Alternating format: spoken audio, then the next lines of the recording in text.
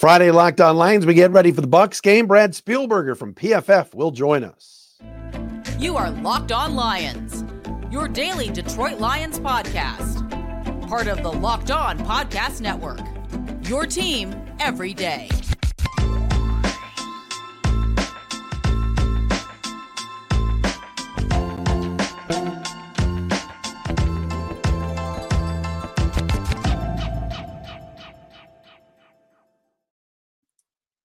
All right, what's good, everybody? Matt Derry with you on a Friday edition of Locked On Lions right here on the Locked On Podcast Network. Indeed, your team every day. It's Friday the 13th, October 13th, and a Saturday, October 14th. Lions at 4:25 Sunday will be in Tampa to take on the Bucs. Those of you watching on YouTube can see them on the screen. Brad Spielberger, our buddy from Pro Football Focus, is going to join us momentarily. Couple of items first and foremost. Yes, I'm well aware. Everybody that's hit me up on Twitter at Derry Speaks, at Locked On Lions, yesterday's crossover with James Yarko from the Locked On Bucs, when he did say, and Brad will laugh at this, if Aiden Hutchinson went up against Tristan Wirfs 100 times, Wirfs would win 99 times. I did hear that, okay? Everybody is like, why didn't you go off on him? I'm not going to start screaming during the crossover with James. I like James. James is 100% wrong on this. We all make mistakes. We all say stupid stuff on these shows. So, yes, I heard it. Yeah, they probably won't match up against each other. Wirfs is a really good player.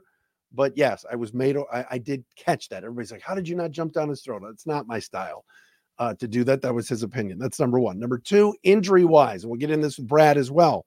Sam Laporta's calf injury should be fine. He should be able to go this weekend. Amon-Ra St. Brown should be good to go. Jahmyr Gibbs, we'll see.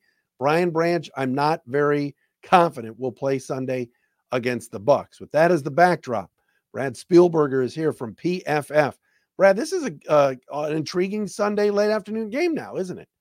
It's pretty intriguing. The Bucs obviously playing better football than they have in the last, on offense at least, even with Tom Brady last year.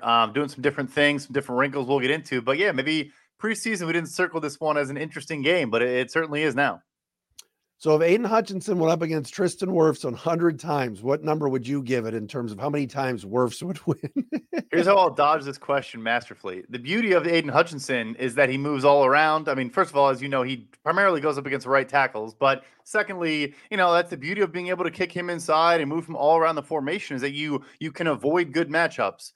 Look, I think Tristan Wirfs might be the best tackle in the entire NFL. I'll say that. But Aiden Hutchinson is playing like a top 5 edge defender in the NFL as well. So out of 100, he'd get them, 10, 15 times. It sounds low, but that's actually a pretty decent number, on a per pass rush snap basis. Yeah, I don't know about one, but it's not, I'm not going to say 50 either to pander to the audience. Come on. Lions fans are fired up right now. It's interesting. They moved this game to 4:25, then they don't give us Kevin Burkhardt and the number one crew. And the national game, I guess, is Eagles and Jets. Not that, we need to talk about the announcers. I know Adam Mean and those guys will do well, and Moose, but it is kind of strange. They moved this to late afternoon, isn't it? But then you look up and go, all right, Tampa Bay's playing pretty well. When the league makes moves like this, what's that all about, you think?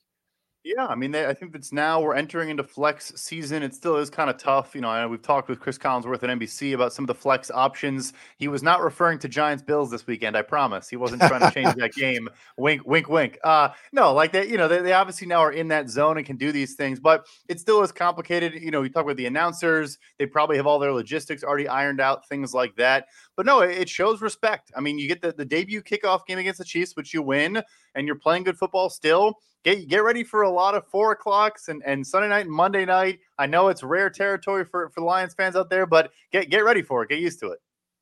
Poor Collinsworth and Tirico on Sunday night. I mean, Giants, Bills.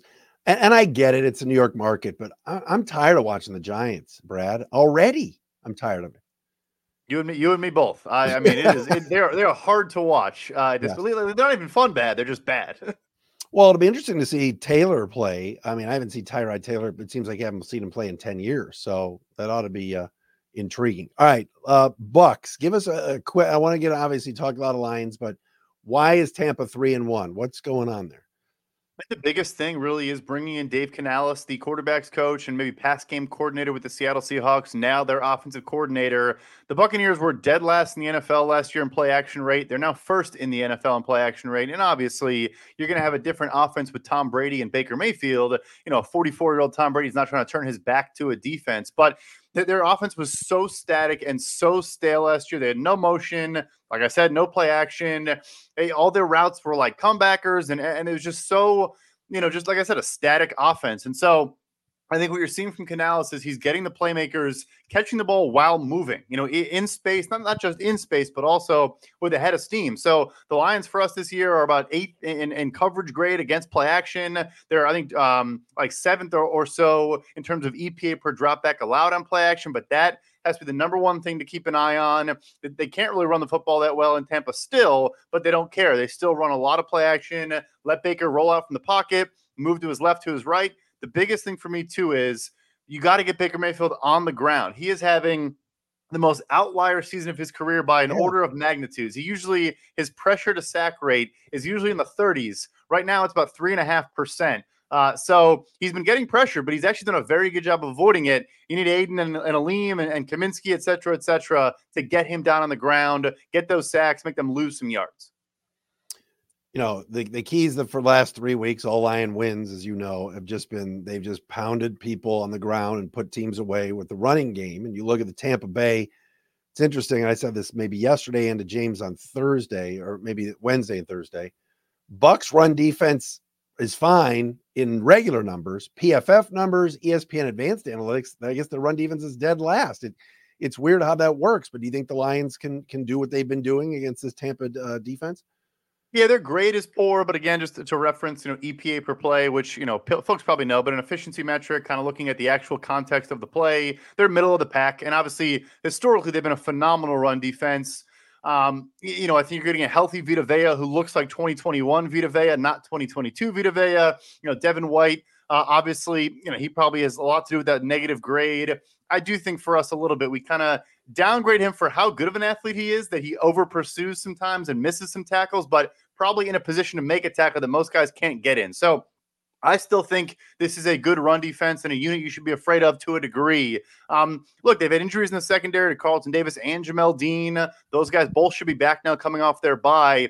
I think you're going to see, statistically, whatever, this is a better defense than their numbers would suggest from a talent standpoint. Brad Spielberger with us on this Friday edition of Locked On Lions, brought to you by Prize Picks, the easiest and most exciting way to play daily fantasy sports. Go to prizepicks.com/LockedOnNFL. Use code all in lowercase LockedOnNFL for a first deposit match up to $100. All right, so it's interesting. You mentioned, just the way the Bucs linebackers have played, and I've always been a big Levante David fan, but it seems like the Bucs are getting Kalijah Kancey healthy. I mocked him to the Lions 50 times and got mocked by my listeners, but do you think he'll go, and what kind of a difference would that make?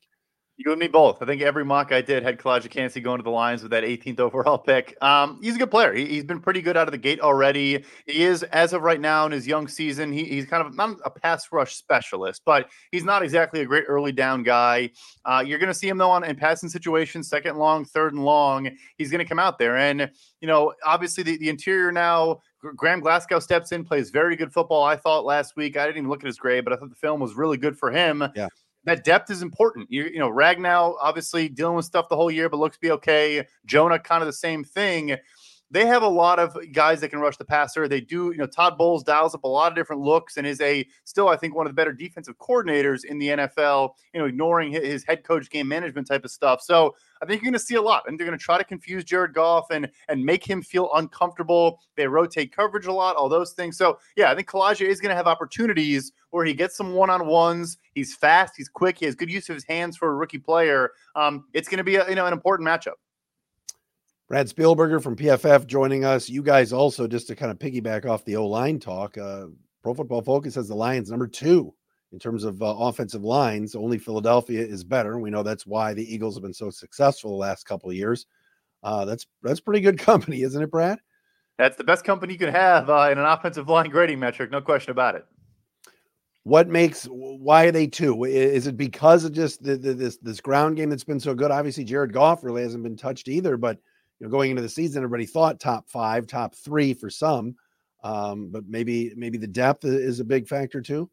Huge. Yeah, I think it's a mix of both. I mean, you talk about actually in the first week, Halapulavati Vaitai, first couple of weeks, he was great and was playing really good football, especially as a road grader, really just kind of, moving people in the run game. But I think the reason they're number 2 is because they are good in both facets. I mean, Taylor Decker and Penei Sewell, I guess Decker probably a better pass protector than a run blocker. Sewell, I think borderline elite in both categories. And then on the interior, all those guys, look, I mean, you saw a lot of Evan Brown and different players last year as they were dealing with injuries. Obviously, again, we just talked about, they're still, nicks and bruises, but they look healthier. They look fresher. And then also, I think, Jamal Williams obviously was a good early down guy last year too, but I think David Montgomery, and this kind of goes into the whole Jahmyr Gibbs, controversy, so to speak.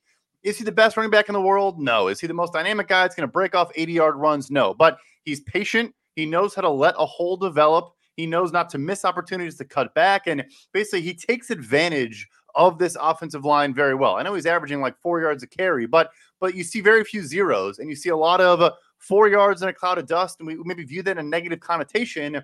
If this team with this defense, if you're staying ahead of the chains, that's really all you need, and it's working quite well.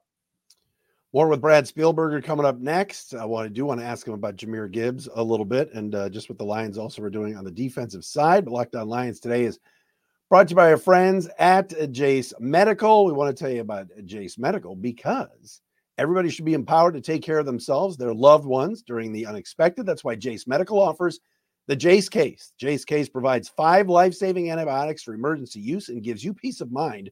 So you're not just hoping that you have access to medication in an emergency. Jace Medical makes sure you have the meds in hand. Jace Medical is simple. They handle everything from the online evaluation to licensed pharmacy medication delivery and ongoing consultation and care. So don't get caught unprepared. The folks at Jace are great. Get $20 off on these life-saving antibiotics today from Jace Medical by using my code LOCKEDON at checkout at jacemedical.com. That's JASE medical.com. Back with Mr. Brad Spielberger from PFF. Follow him on Twitter at PFF_Brad.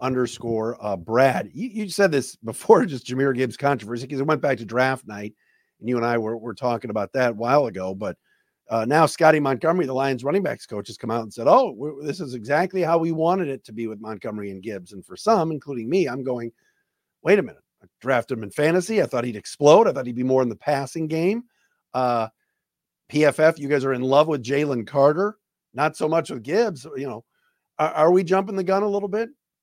Yeah, it's very, very early. Yeah, no question about it. I mean, look, he is a specific talent. Like you said, as a pass catcher, you'd like to see him more involved. I think, especially during the Jameson Williams suspension and with injuries to Amon-Ra, I would have liked to see more, 21 personnel and get both those guys on the field and cause some headaches. I mean, far be it for me to critique a Ben Johnson offense, but I think there were, maybe wrinkles you could see there. But it goes back to what I just talked about with David Montgomery. There are a couple times, and look, this is the number one thing that comes with time for young running backs, is you do see him maybe explode into holes a little bit early and not wait for someone to develop, or he misses, like he bounces outside when he probably should stay inside and be patient.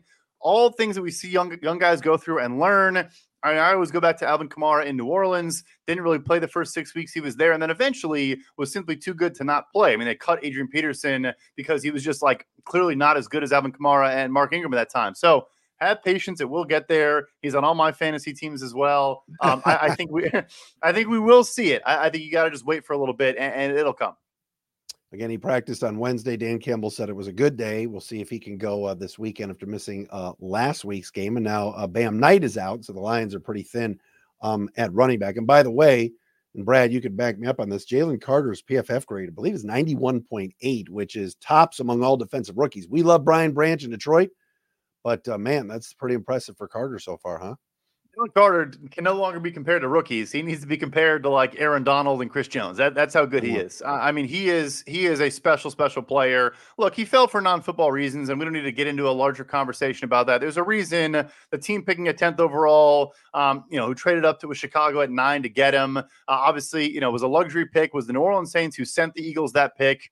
and they were willing to take that chance. They believed in their culture and their locker room, probably the most veteran-driven team in the entire NFL. I know fans hate hearing this. Look, I'm a Bears fan. Every Bears fan is disgusted that he is not on the Chicago Bears, but yeah, no, he is one of the best pass rushers from the interior already in the NFL. I mean, he has nuance. He has, like I talk about, good use of his hands. He's good on stunts and twists. Like, he was the best player in this draft class, and that is already bearing out. All right, Brad, tell me a little bit about Sam Laporta. You know, man, it's crazy to think that he lasted as long as he did and going down to the second round, but he's just been unbelievable right now. What kind of pace is he on for rookie tight ends? It's remarkable. I mean, he's top 5 in like every single metric we have: yards per route run, just traditional stats, receiving yards, receptions, touchdowns. But then also the advanced stuff. He's top 5 in receiving grade. He is a good blocker, and I think you see their faith and trust in him. You know, he'll combo block and leak, or he'll stay in as an inline. Like he's being asked to do a lot and is delivering in every facet. But yeah, obviously the fun stuff is as a receiver. I mean, yeah, he's on pace to challenge like Mike Ditka records from back in the 60s. He is incredible. I mean, what a great pick. I love him coming out of Iowa. I'm not surprised Dalton Kincaid was the first tight end, just because he's kind of a different athlete, kind of a mismatch, move tight end. But Laporta, yeah, I mean, he's on pace to genuinely shatter records among rookie tight ends.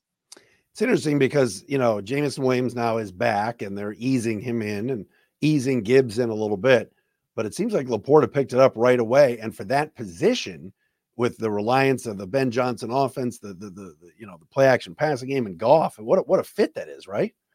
Remarkable. We talk about it all the time too. One of the slowest positions in the NFL to see adjustment. Like even the best tight ends are not very productive as rookies, and they kind of figure it out because I think you have so many responsibilities. Like your playbook and your assignments and responsibilities might be the most of any player on either side of the ball, right? Because you are literally a blocker and a pass catcher. But yeah, I mean the touchdown pass, where he was rolled out to the right side up the seam and was wide open, and Jared Goff hit him. I know it's a fun wrinkle other teams have ran, but there's nuance in what he's doing. It's not just, he's finding soft spots in zones, sitting down and making guys miss. Like he's running good routes. He can create separation against safeties and linebackers or the occasional slot corner. It's a masterful fit, and it could only get better. And it's interesting too, because we were watching the Packers the other night on Monday Night Football, and they also drafted a tight end pretty high. Kincaid with Buffalo, but none of these guys are close to Laporta right now. I mean, Meyer was the pick after him, I want to say, with the trade up for the Raiders, and he had one catch until he had a couple nice plays in that game against Green Bay. But yeah, I mean, I also, as much as I did like Laporta, when you come out of Iowa, they don't really do a whole lot in the passing game, not just for tight ends. They don't pass the ball, period. That's the Iowa Hawkeyes, right? They used to, yeah. They used to. That's true. So it's honestly impressive how quickly he's picked things up and developed. And yeah, Ben Johnson clearly has a ton of faith in him as a player. But yeah, I mean, he's the best tight end in this class. I already think he's a top 7 tight end in the NFL. Wow. It's like you said, and even in the blocking game in this offense, you've got to be able to block as a tight end. We know Brock Wright, PFFs, you guys have been all over him, is not performing. But like last year when the Lions had Williams and Swift, you got to be able to block in the Ben Johnson and Dan Campbell, offense. And Laporta seems like that his run blocking grade's pretty good too, right? Yeah. So Wright and Mitchell were better last year. Probably just a small sample size thing there. But yeah, I mean, look, you trade TJ Hawkinson for a reason. I don't think he's as bad of a blocker as he's not a plus there. I don't think he's a massive minus compared to the position. But Laporta already looks like it could be a net benefit in that aspect. And yeah, for every offense, but in particular this offense, you want to run a lot of duo. You want to use those guys as blockers. He already can do it. He's going to obviously be in that passing game. You mentioned before about Sunday with Todd Bowles, always different wrinkles, bringing corners off the edge. Antoine Winfield, who's a defensive back, is their leading tackler and tackling for loss. He's in the backfield all game. What do the Lions do, you think, offensively? And if St. Brown's able to go, which I think he will, you got to have him for this game. Yeah, no doubt about it. I do think you are going to see a good bit of that Winfield-Laporta matchup. Just kind of going back to that, he plays in the slot for them a lot. He takes number 3 receivers or tight ends that are flexed out, in the slot. So I think that'll be a good battle, and that's a very, very good football player in every aspect of football right now. So yeah, I think the biggest thing is getting the ball out quickly, continuing to not letting these pass rushers tee off because they really do have a good platoon. And you mentioned Kancey, obviously on the edge. Joe Tryon-Shank is playing good football this year. Shaq Barrett looks healthy again, playing well. So they can rotate bodies and keep guys fresh. And so that's going to get you at the quarterback quicker. So, yeah, Amon-Ra St. Brown's going to be huge because I think you are going to see a lot of 2-second, 5-step drop, hit the top of your drop, one hitch, get the ball out quickly. I think, Jameson Williams more, obviously we think of him as a deep threat, but maybe you see some screens or slants or quick outs to him as well. I think that's going to be the key because Todd Bowles does sit back in a lot of zone. He'll let you win underneath. He kind of wants you to try to, have a 15-play drive, and eventually his philosophy is you're going to make a mistake against us. So I think that's the key. Don't make mistakes. Take what the defense gives you. As much as the deep shots have been working and have been fun, live in that intermediate area and be comfortable with it. Yeah, Tampa Bay takeaway numbers are very good. All right, well, I want to get into the rest of the NFC a little bit with Brad. Everybody's talking about the Lions now moving up to that 3 spot behind San Francisco and Philly. We'll ask Brad about that coming up next. But what about our friends at Prize Picks? Hey, daily fantasy sports that is the most fun is at Prize Picks, because what you do is you pick more than or less than on 2 to 6 player stat projections and watch the winnings roll in. Think about this. You can turn $10 into $250 with just a few taps. You're watching the games and playing that way. It is a lot of fun. Saquon Barkley, Patrick Mahomes from last night, whatever you're thinking about for this weekend, go for it. Justin Jefferson's out. What does that mean for the Vikings wide receivers? And KJ Osborne, is he going to be over 100 yards, over 80 yards? Check out the projections and guess and pick over or under or more than or less than and watch the winnings come in. Do yourself a favor. Give it a shot. Go to prizepicks.com/LockedOnNFL and use the code LockedOnNFL for a first deposit match up to $100. That's prizepicks.com/LockedOnNFL. Prize Picks, daily fantasy sports made easy. All right, more with Brad Spielberger, wrapping up with Brad. All right, so everybody's saying San Francisco, Philly. Are you also on the Lions at 3 in the NFC bandwagon right now? I think they're very much so in the conversation. I think after those top 2, I think it's, Dallas, Detroit, Seattle, I am a fan of still, and then a couple other plucky teams in the mix. But I think that nucleus of 5, I do think is a bit separated from the rest. And I'll say this, look, Philadelphia is a great football team, great organization, but we were just talking a ton about depth. I worry about some aspects of the Philadelphia Eagles where we've already seen a couple injuries in the secondary, and they've been exploitable through the air. You can throw on that team right now. And that's, Darius Slay might not play this, against the Jets this weekend. So another injury there. And then a receiver too, obviously they have probably one of the best, duos in the NFL. If they lose AJ Brown or Devontae Smith, I'm not really sure who they're throwing the ball to out wide. So obviously don't expect that to happen, but the ability right now we've seen so far of Detroit and San Fran to navigate the injuries they've had and still be extremely productive. I wonder if the same thing is able to happen in Philadelphia. That could be, but come week 17, 18, that's how you get a leg up in the playoff race. Can you imagine 4-1? It's October 13th, and you and I were joking about this before I hit the record button. Some are saying the division's already over. I mean, the division's not good, and the Lions are in great shape, but I want to be patient, but I do understand, and reality is kicking in here. No Justin Jefferson in Minnesota. Chicago's a mess. There's a lot going well and right now for the Lions in this division.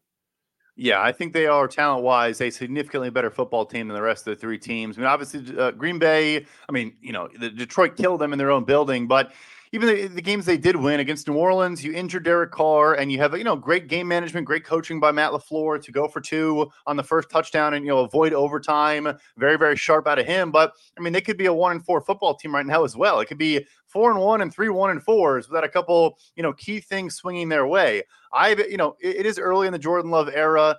He has not looked good to me. He's one of our least accurate quarterbacks in the entire NFL. And then, he'd had the fewest pressures allowed through the first 4 weeks. And I think you saw Max Crosby, you saw the Lions get after him, and that came way down. His efficiency against pressure is not very good. So, yeah, I think Detroit, we're not going to get ahead of our skis here. We're not going to, but they are the class of this division. I'm not really sure it's particularly close for 2023. It's crazy too. I know the Bears are a complete mess, although have been better as of late. And I know you watch the Vikings closely. Do you think they trade Cousins? I mean, now that Jefferson's gonna be out for a while, what's next for them? Honestly, I think like they would maybe be more open to moving Cousins than I think. It's really two teams. It's the Jets and the Falcons, because trading a quarterback at the deadline is borderline impossible. Like we love talking about it, but to pick up new verbiage, to develop chemistry, to learn a new system, it's just so hard to do. But he obviously plays in a similar offense as those teams. I don't think they move him, but I do think Danielle Hunter is the big name to watch in Minnesota, and he's the best defensive player on the team, and the next best might be a 33-year-old Harrison Smith, and then it gets hard to name names after that. I mean, it's one of the worst defenses in the NFL. Honestly, credit to Brian Flores for blitzing at the highest rate in the league and doing different things just to mitigate the lack of talent. But I think Kirk stays, but guys like Danielle Hunter, maybe a guy like KJ Osborne, like other lower level players, I think they could, especially if they lose against Chicago this weekend. I think the smart thing for them to do would be to sell off and get some draft picks. All right, I'll put you on the spot. Lions win this week?